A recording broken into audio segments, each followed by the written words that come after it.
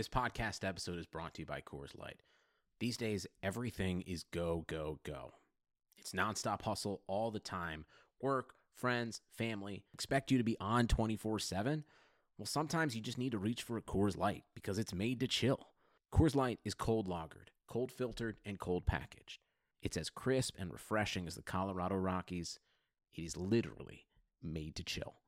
Coors Light is the one I choose when I need to unwind. So when you want to hit reset, reach for the beer that's made to chill.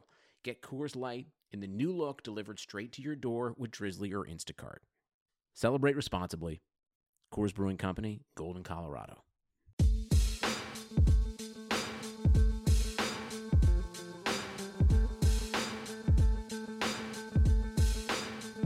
Welcome, everybody, to Browns Film Breakdown. Your host, Jake Burns, writer for the OBR, writer for Cleveland.com.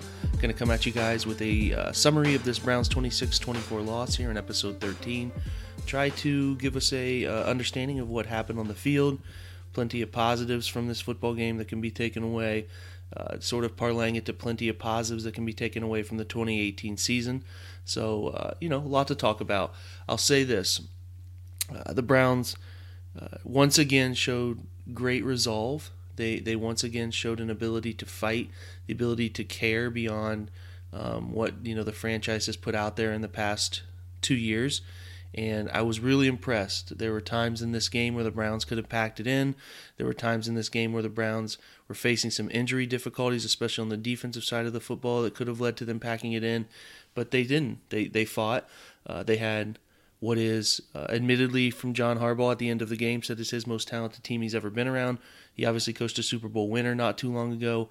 The Browns in Baltimore had the Ravens on their heels, right, and had a chance to win that game. It was unfortunate the way it finished. I thought the Browns had ample opportunities to push the ball down the field there and win that game. We'll talk about the missed throw to Jarvis Landry there on second down that could have kept things on track. But plenty of positives to take away from this game. You should feel good. As a Browns fan, you should feel good about this team heading into an offseason, a coaching search, and a 2019 season with real, genuine playoff expectations for the first time in a long time. I think the 2015 season was riddled with doubt as the Browns lost their last 5 games, didn't finish strong. This is the first time we can say since 2008, the year after they went 10-6, that this Browns team comes with great expectations. You should feel good about and expect a high level of improvement in the offseason, and we will attack that offseason in the draft and all of that as we go. But for now, I do want to spend a good amount of time breaking down what I thought was a really fun football game, having Nance Romo call it a 4:25. The game turned into dark late in the game. It felt big. It felt like the NFL mattered for Cleveland for the first time in a long time, and that was cool. A taste, a sample, an appetizer of what could come in the future. It could be the Browns could be on primetime 4 or 5 games next year, which is awesome, and I hope you guys enjoyed that game as much as I did. Again, the outcome kind of sucked. It didn't turn out as we hoped it would, but at the end of the day, you want football to matter, and all the way up until the very end of the 2018 calendar year, Browns football mattered, down to the last few seconds of the last game of the year. And that's cool. We can't really put a price tag on that because we haven't had it in forever. So plenty of positives. But I'm not going to waste any more time. We'll be right back with our guest as we will recap this game for the Browns and talk about both sides of the football.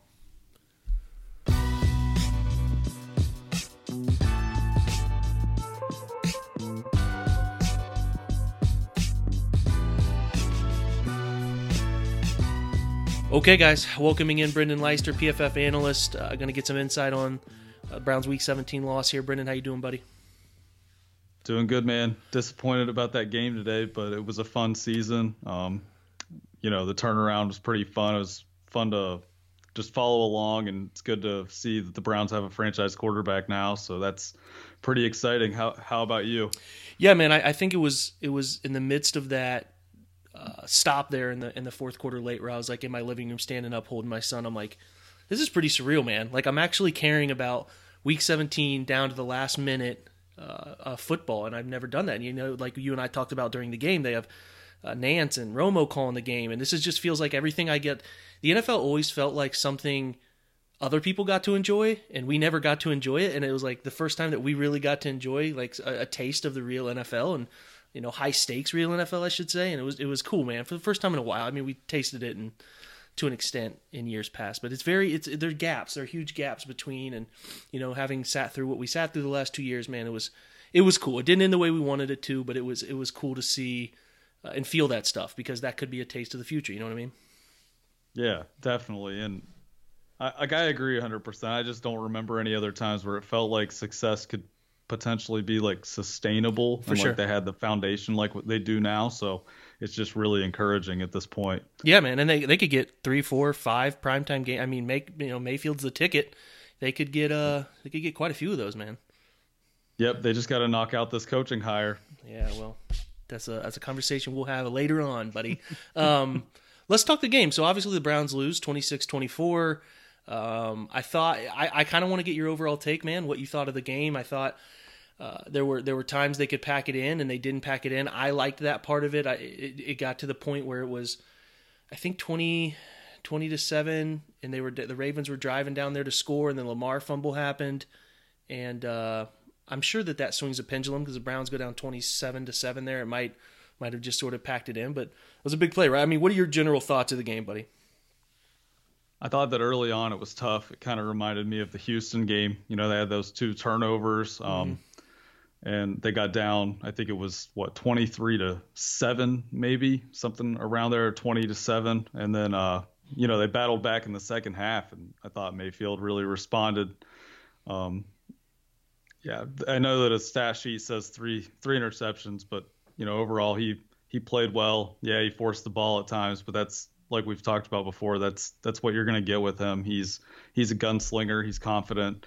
Early in the game, he tried to fit the ball in some tight spots, and I thought Callaway could have helped him a little more on the first one, maybe coming back to the ball a little more. But yeah, just in general, I thought the team battled, and in the end, the better team won the game, and it's a good learning experience for the Browns. And I agree with you; they could have packed it in, but they kept fighting, and it's clearly a pretty cool group of young guys that they believe in themselves, and they really grew. Their confidence grew tremendously this year, and that franchise quarterback goes a long way. So overall, disappointed they lost, but I thought that they showed a lot of good things. Yeah, let's dive into, you talk Mayfield there. He finished 23 of 42, 376, 9-yard average, 3 touchdowns, which was cool. Set the rookie record at 27. Ends the game with 3 picks, which puts him at 14. So really a close to 2-to-1 ratio for his rookie year at 27 touchdowns, 14 interceptions, 79.1 passer rating. Just your general thoughts, Brendan, on what you thought of his night in general. I'll throw this interesting stat at you. You probably saw it because I retweeted it. And against the blitz, usually Mayfield pretty good against the blitz. Tonight, a little different story. He was 7 of 22 against the blitz for only 3.2 yard per average per throw. Ended up with all 3 of his interceptions came on blitzed downs. That the Ravens brought more than their usual, or I think the typical number is 4, so they brought more than 4. When they didn't blitz him, he was 16 of 20 on 15.3 yards per attempt, and all 3 of his touchdowns came on non-blitz route snaps. So, struggle with the blitz. Let's talk big picture Mayfield, Browns receivers here against a blitz. Just give me your thoughts, buddy. Yeah, some of the things that I noticed was just like routes getting cut off and physical man-to-man coverage, like on the first interception, for example. I thought, Callaway got his route cut off. It was like a curl route, and he was coming back to the football, and instead of coming back all the way back to the ball, he let the defender undercut his route, and it resulted in an interception. Yeah, I think that ball was tipped, and then I thought Jimmy Smith, man, really, really handsy on that play. I just started to break it down and was looking at. I mean, that's going to happen. A lot of snaps, guys get handsy, but interesting point there. I thought that the route could have been approached back to the football a little bit more. I need to watch a different angle of it because it looks like you said, the ball was tipped. I couldn't tell if it totally redirected where it went because I ended up that. I didn't think that so much. I felt like the ball was still going to go in the same general vicinity. I think more of the point is just it was really tight coverage. That's kind of the point I'm making, I guess, is I thought they did a great job of disguising, bringing pressure as they always do, dropping guys out that you don't expect, and rotating late. That's something Baltimore does a lot of.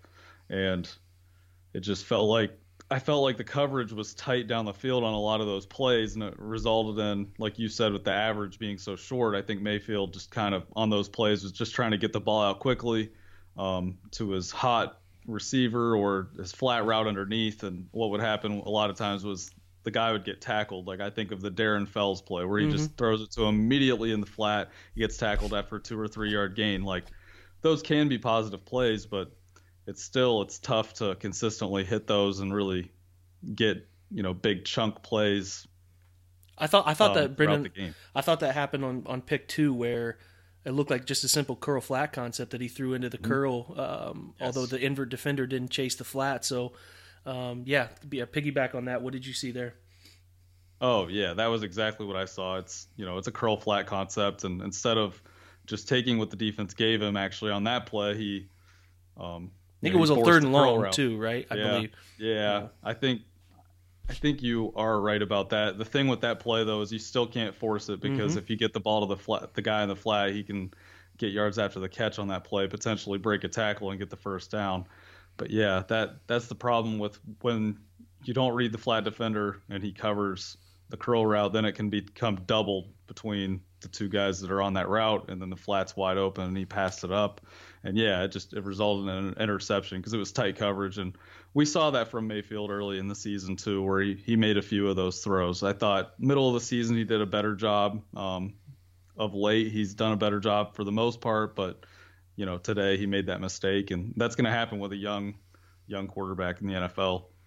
Yeah, absolutely, man. Then I thought the last pick by C.J. Mosley was just sort of a savvy move, man. Kind of sat back and read his eyes, and I mean, I'm not sure Duke Johnson gets that first down if that ball is completed, but nonetheless, that was just a really athletic. I thought even Jimmy Smith's second pick, those were 2 hyper athletic plays. Definitely to bring those down. But yeah, let's talk running game. It's unfortunate for Nick Chubb, right? I think he went over 1,000 yards, and then in that late fourth quarter carry, took him back under 1,000. So I think he finishes like 996 or something like that. I don't know. Wow. I got to look at it, but that stinks. But early on, I almost tweeted it out, but I was in the midst of doing something. I remember thinking, I forgot to tweet that. Looked like the Browns were moving the line of scrimmage, and they were able to establish, like the first 2 running plays were pretty successful run plays. I think they ran duo, and then I think they ran counter. Run for I think they ran for 20 yards between the 2 of them. So, to touch on that, people are going to want to know 14 carries for 50 yards, only a 3.6 yard carry average. Duke Johnson does run 4 times for 21 yards. I thought, and you and I talked about this a little beforehand, Duke was a little bit more involved in traditional run game stuff that we don't normally see him involved in, right? Yeah, definitely. I mean, we don't usually see him in that role. A lot of what he does with the Browns is he's typically like a 3rd down back. If he's on the field with Chubb, he's more of a receiving weapon, and then he's used in pass protection at times on 3rd downs and such. But today they lined up with him they lined up under center with him at running back, and they ran the ball with him a few times, and he had 5.2 yards per carry average, which was pretty good. And it's interesting the Browns don't do more of that, because I think early in his career he did a lot more of that, playing as a traditional running back. In his rookie year, for example, he had 104 carries, second year 73, third year 82, and this year he only had 36 carries. And then you look at his college career, where he was actually, which is amazing because you think about the running backs that have gone through Miami, but in 3 years he broke the all-time career rushing record at Miami with 3,519 yards. And in college he had 526 carries in 3 years. And at Miami, a lot of times they played under center. So, he was a traditional running back coming out of Miami. It's not like he's always just been this little scat back type player. He's been a traditional running back in his career. I know that recently he's transitioned to more of a wide receiver type weapon for the most part, but and he's even talked about how he likes playing that position more than playing running back, even to the media. But it is interesting how that's changed in his career and how he's evolved as a player. It was interesting seeing them use him that way today, because I hadn't seen that in a while, honestly. A lot of his runs usually come out of shotgun. Yeah, no, I was surprised too, and tried to make note of it during the game that I liked it. He's shifty. He had some nice runs early on. Now, when the Browns went down quickly as they did, I thought it got to 17-7 quick, and then obviously before half it was 20-7. They got that turnover.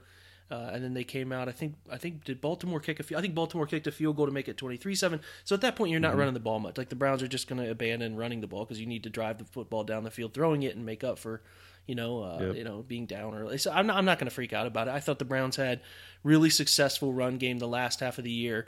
Obviously, if Nick Chubb gets more carries than what he had, maybe 15 total carries through the first 5 or 6 weeks. So. He's going to run for 1,000 yards. He's going to have a great career. I'm not stressing that. Receiving game wise, Jarvis Landry had 5 for 102. Could have had more.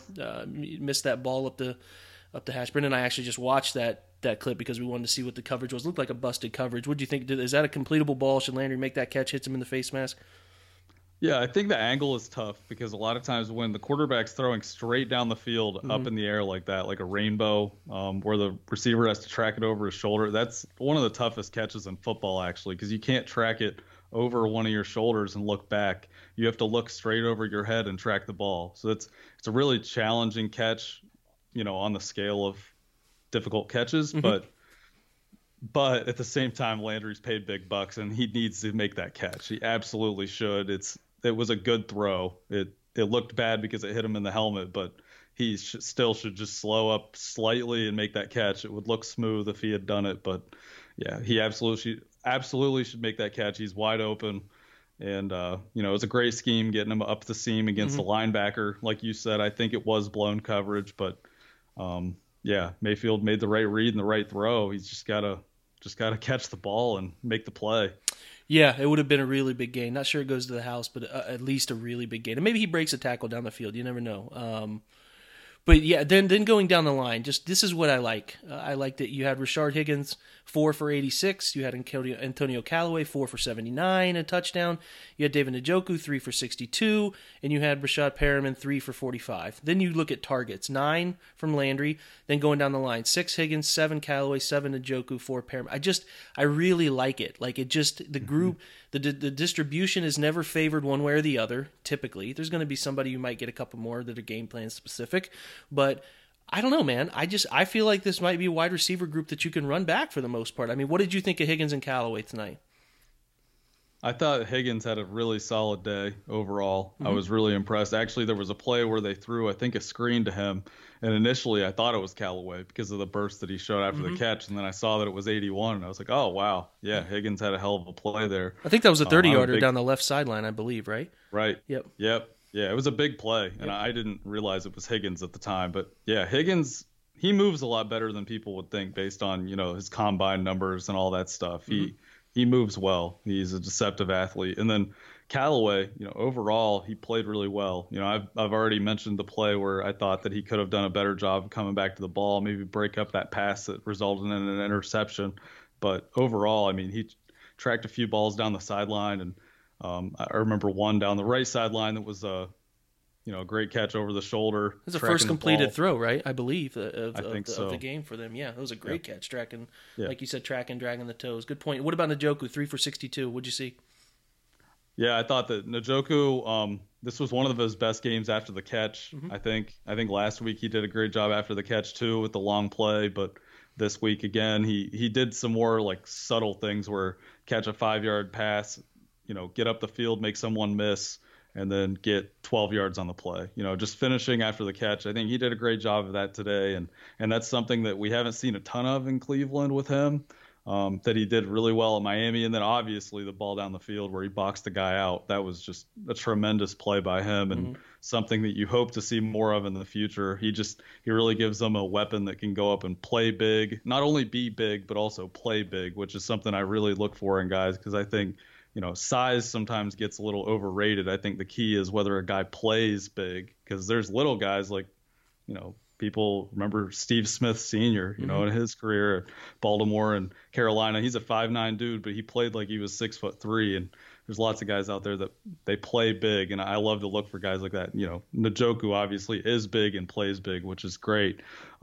With the receivers overall, like you were mentioning with the stats, I think the big thing that stands out to me is all those guys, Perriman, Njoku, Callaway, Higgins, Landry, they were all over 15 yards per catch, or at or over 15 yards per catch, and that's pretty good for that group of guys, all to be there. Three of them, Njoku, Higgins, and Landry, all were at 20 yards a catch, or over 20, I should say. So that's a really explosive day. Yeah, I think it's interesting, man, especially you got four guys there who can make plays for you. You feel okay about the drop numbers decreased immensely late in the year. I'll admit I was wrong. I think a majority of us were wrong. Brashad Perriman turned into a really productive player. It was cool seeing him bring in that 28-yard touchdown, back in Baltimore. I don't know, man. I'm looking at this group and I'm like, okay, everybody wants to bring in some sort of wide receiver playmaker. And like, if you're going to get a big time name, the name everyone's talking about, Odell Beckham, like if you can figure out that's cool. Or people have floated Mike Evans, kind of silly. I don't think they're in any way moving on from him, but just somebody like that's fine. But these guys, who are you taking out? I mean, I don't know. It's like Higgins and Callaway are young guys on the rise. You got Jarvis Landry for one more year, whether you want him or not, because of his dead cap number. I don't know, man. I think it's a good group. I think that it'll be interesting to see what they do with expanding that group, because you got to think Ricardo Lewis comes back. What are they doing with him? I don't know. Is he an odd man out? I'm not sure. People have wanted and hinted that wide receivers in need. I'm just not convinced. It's I think. Oh, I apologize. No, go ahead, man. Go on. It. No, nail it. Yeah, I think my question is, I want more reliability when it comes to explosiveness, defeating man coverage down the field. Like, you can scheme up route concepts and pick routes and just different things to beat man coverage. But I think having like a reliable route runner that can win at every level of the field and make those clutch catches, I think that's an important thing, especially once you get in the playoffs against really good defenses. Like, I think we saw that kind of today with kind of what we were talking about with the tight coverage and the blitzing.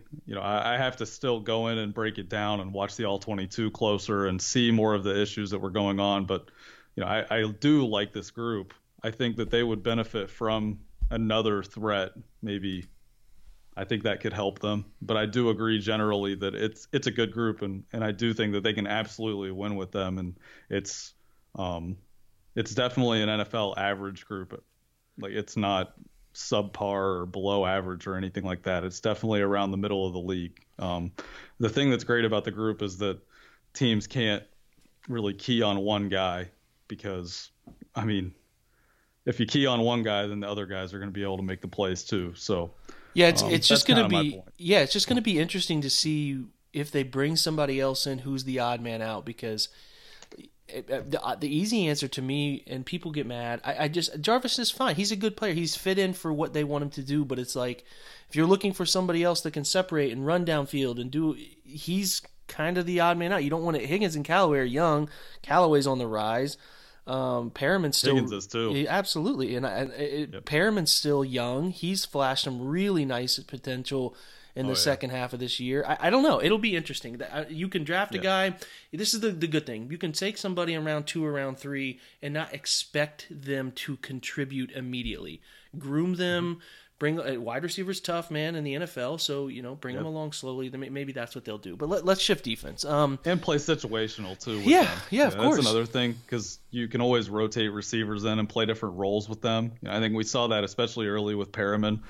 Just to make one last point is, a lot of times when they'd go like 13 personnel with the heavy personnel groupings, they would just put him on the field. And then any other situation, he wasn't really out there a ton, but he would just be in there to kind of run their deep clear out routes and stuff. And I think you can do that with a young guy and get his feet wet.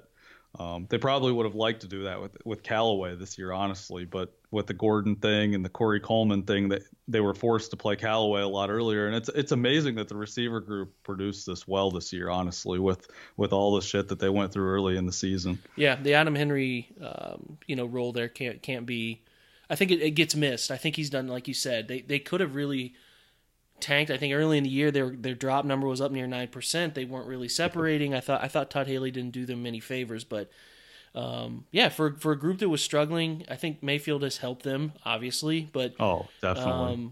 They've come along well. They could be a lot. They've made tough catches, like these tight window throws that Mayfield makes, the big time throws. Those are tough catches, man, and they're bringing them in. They've surprised me They've surprised me a lot. I think the group, if they ran it, let me put it this way, they can improve it. There's no doubt about that. But if they run it back in 2019 with the same group, I'd have no problem. I agree.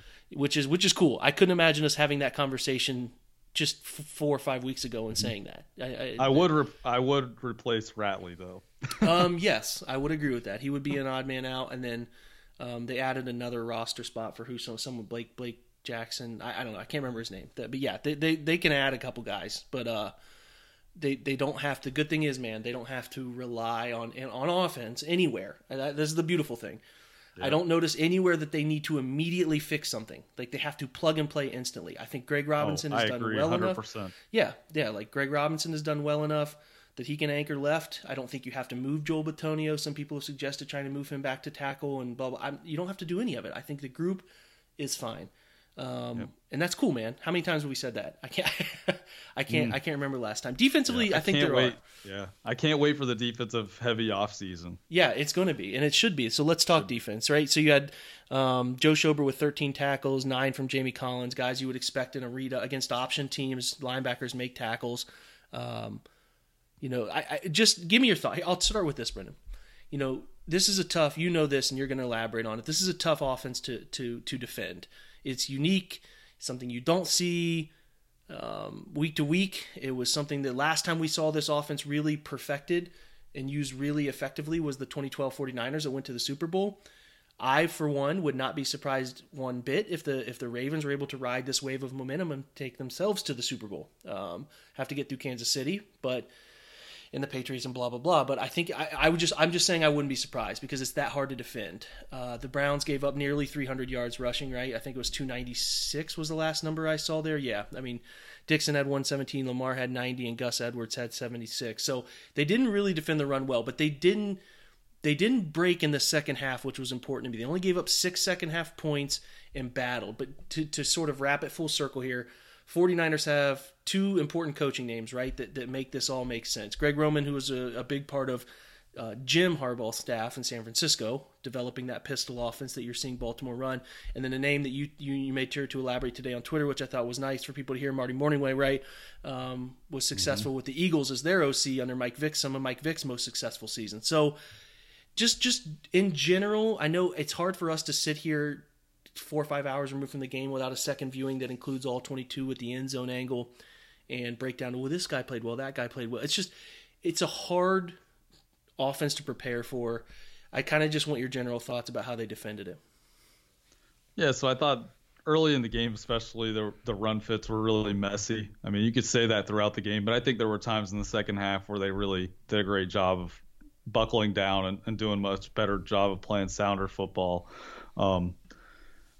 I think there are times where guys will try to do too much. They'll leave their assignment, then it makes someone else want to overcompensate, and it kind of just results in a big mess. And I think that can happen against teams like that with all the motion and the shifting and the creativity with the run game and the read option game. The Ravens almost always read someone in their run game because they want to take advantage of an undisciplined guy. If he's going to jump inside and take the running back when he's not supposed to, then Lamar Jackson's going to get on the edge, or he's going to keep the ball up the middle when they run power read. There's just so many things that they do that are creative in their run game, and it just presents so many problems for people. And then they do a great job of running the boot action pass plays and getting Lamar Jackson out on the edge. He's really good at throwing on the run, as we saw on some of those crossing routes hitting the tight ends. And I'll give Baltimore this credit too, man. I don't know if when they drafted Max Williams just I don't know, how many years has Max Williams been? Probably 3 years ago. I mean, they got Max, and then they took 2. They took Mark Andrews and they took Hayden Hurst. Yep. I mean, shout out to Ozzie Newsome for I guess a little bit of forward vision here. Like, I'm not sure if they drafted those 2 this year knowing that they were going to play Lamar, but I'm sure that they tabled it. I'm sure that when they looked at draft strategy, they thought, hey, if we end up playing, or if we want to take Lamar Jackson at some point, what do we need to surround him with? Those 3 tight ends are, I mean, damn, man. Like, they block their butts off, and they pull and block them often. And then, like you said, they get him out on boot action. And Mark Andrews, man, is better than I even thought he was, and I was high on him. What do you think? Yeah, I liked him a lot coming out. But, yeah, I agree. he's probably faster than I expected. Mm-hmm. He's great at going up and getting the ball in traffic, but he's good after the catch, and he's done a great job this year. And they run a lot of the high lows in the middle of the field, and that's where Lamar has always been at his best, is reading like curl flat reads, throwing curl routes, throwing crossing routes over the middle, just anything over the middle of the field between the numbers is kind of his wheelhouse. When you get outside the numbers, he's always had some trouble. Everybody kind of knows that watched him at Louisville, but the Ravens have done a great job getting those big guys that can work in the middle of the field, and he does a good job of it. And I think he's a much better passer than a lot of people give him credit for. I know that he'll have like the really bad misses here and there, and everybody freaks out about it. But for the most part, like if you watch that game today, he didn't miss just a ton of throws. He made plenty of throws to win the game. Yeah. I know he's not the passer that Baker Mayfield is, but I mean, there's not a lot of guys that are. I think Lamar Jackson's definitely a plenty good enough passer, and then we all saw how dynamic he is in the run game. Gosh, I do want to talk second half. Browns hold him to 6 points, like I said earlier. Did you see anything they did differently? They just tackling better? Like gap responsibility was cleaner? What'd you see? Yeah, I think that was part of it, but I also thought that getting the corners involved with the run defense even more. What the Browns do a decent amount of is they'll play cover 2, but they'll run pretty hard with their corners. So like if they see that it's a run play, they immediately jump inside and blitz, and then the safeties come down over the top just in case the quarterback pulls the ball and throws it out there really quick. So they play like a really hard cover 2 sometimes, which like if it's a pass, they will drop out sometimes, but they were doing that. And I noticed that Mitchell and Carey got involved with the run game and made a few tackles on the edge that were pretty big difference makers on drives, especially late in the game. And that was one of the things that was kind of a change up. They did it a few times in the first half, but I noticed it a few more times in the second half, and it kind of stands out with Mitchell had 7 tackles, and then Carey had 5. I know some of those were on plays where they gave up catches or they were helping someone who gave up a catch, but I thought those guys got involved with the run game some. I thought Buddy Calhoun made a play or 2 in the run game that stood out to me, and then Peppers, as usual, he had 7 tackles. Decent amount of those were in the run game as well. So, secondary players coming down and making plays in the run game, I thought that was one of the differences in that second half. Yeah, I thought the Browns got a couple of nice breaks with the penalties too. I think there was a holding call that negated a touchdown. Then there was a couple times where the Ravens were in the edge of field goal position, but a penalty here and there kind of caused them to bump out of it. Actually, Baltimore finished with 10 penalties, 65 yards. So that played a little bit of a factor. They're running the ball a lot. They actually ended up with 17 minutes more of ball control, which is to be expected. I just thought the Browns did a better bend but don't break in the second half. And, I thought they eliminated the bigger plays. I have to go back and watch it again, but it just felt like they eliminated those long runs that we were seeing. And it was good. I think Baltimore, I'm not going to freak out about it. We all know the Browns' run defense isn't very good this year. They're short on able bodies up front. I think that will be a big part of what they do as they look at the 2019 draft. Here we'll be drafting interior defensive linemen. That's where I want them to go with the 17th pick if a player aligns in free agency and all that. So it's interesting, man. It's interesting. I just to bring it all around, they fought, which was cool to see. Could have packed it in. It's really crummy how it ended. We get it, but it was cool to feel that feel. And yeah, man, just really excited about what the 2019 offseason brings. We're not going to talk about it because I'll have Brendan on later, and we'll see who they hire. And from who they hire, we'll do a pre-draft with Brendan as well and try to get his feel for prospects and all of that. But yeah, just sort of your feel for the season, Brendan. What'd you think, buddy? I thought for this season, I thought that it was like 3 seasons. So Yeah. The beginning of the season when they had Tyrod Taylor as their starter, that feels like forever ago. And it also feels like it went on for a lot longer than it did, even though it was only 2.5 games. It felt like he was their starter a lot longer than he was. So there was like that season, and obviously that didn't go the way that we wanted. And then there was the second season where Mayfield took over, and there was a lot of excitement, and everybody was excited. And Hugh Jackson's talking about how the team needs to be cautious of bandwagon jumpers and all this stuff, like all these ridiculous things. And then the team kind of declined as that went on, over the last few games, or over the final few games of his tenure. And then Greg Williams and Freddie Kitchens took over, and then that was like the third season, and the Browns just from there they just kept improving and kept building and kept building. And a few weeks ago they got killed against the Texans. Yeah, they rallied in the second half and made it a game, but it still just felt like a playoff team destroying the Browns kind of in the end. It just felt like that game was never really as in reach as the scoreboard maybe said. Whereas in this game, the Ravens got ahead, but the Browns came back and they really made it a competitive game and almost came away with the win in the end. So I thought overall the Browns just improved the whole way. It was great that Mayfield broke that record for touchdown passes by a rookie. That's just a really cool mark by him. And it's just, the Browns have something really cool going now with a lot of young talent, a lot of guys that are ascending, and they just have to make the right coaching hire and carry this momentum into the offseason. Yes, the 3-season thing, man, very accurate.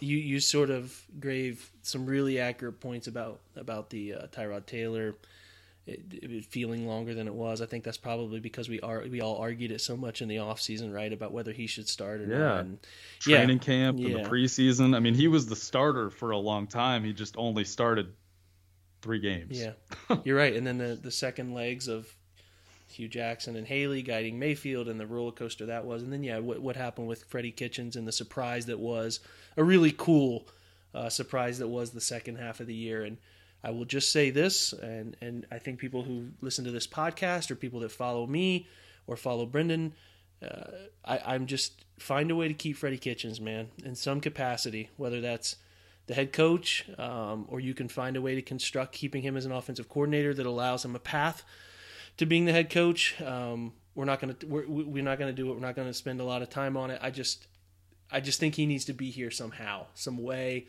and And I hope they do that. But, we'll wrap this one up, guys. I hope you enjoyed this first. I know we started late with I started this podcast early in the year with John.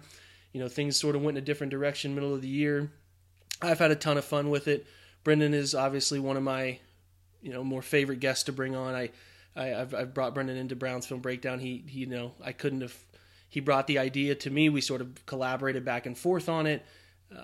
We're going to do more this offseason and break more things down as we go, but I just it's been cool. It's been exciting all the way around. I hope you guys are enjoying what we're doing at Browns Film Breakdown, and I think we'll have a really cool plan into the offseason, and we'll try to give you guys more teaching. I think that's important is understanding, and that's what we can do. We can slow things down in the offseason as well. But Brendan, man, per the usual, buddy, I appreciate you coming on. It's late here. We're talking well into 1 a.m. on what is now Monday morning. And, it's Browns football, though, right? We're excited about it.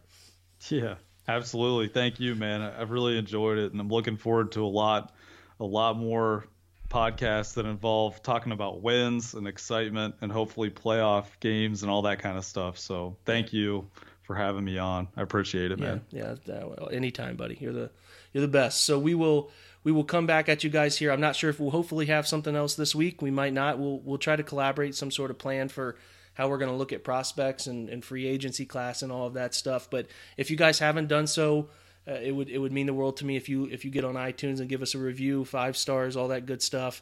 Leave a comment there if you can. All those sorts of reviews let us know you're watching and you're enjoying.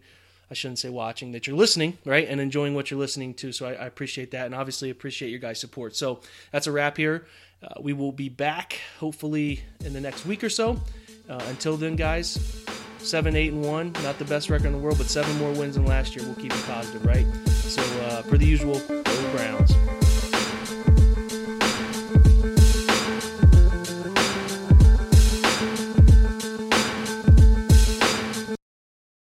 Sugar Ray Leonard, Roberto Duran, Marvelous Marvin Hagler, and Thomas Hearns.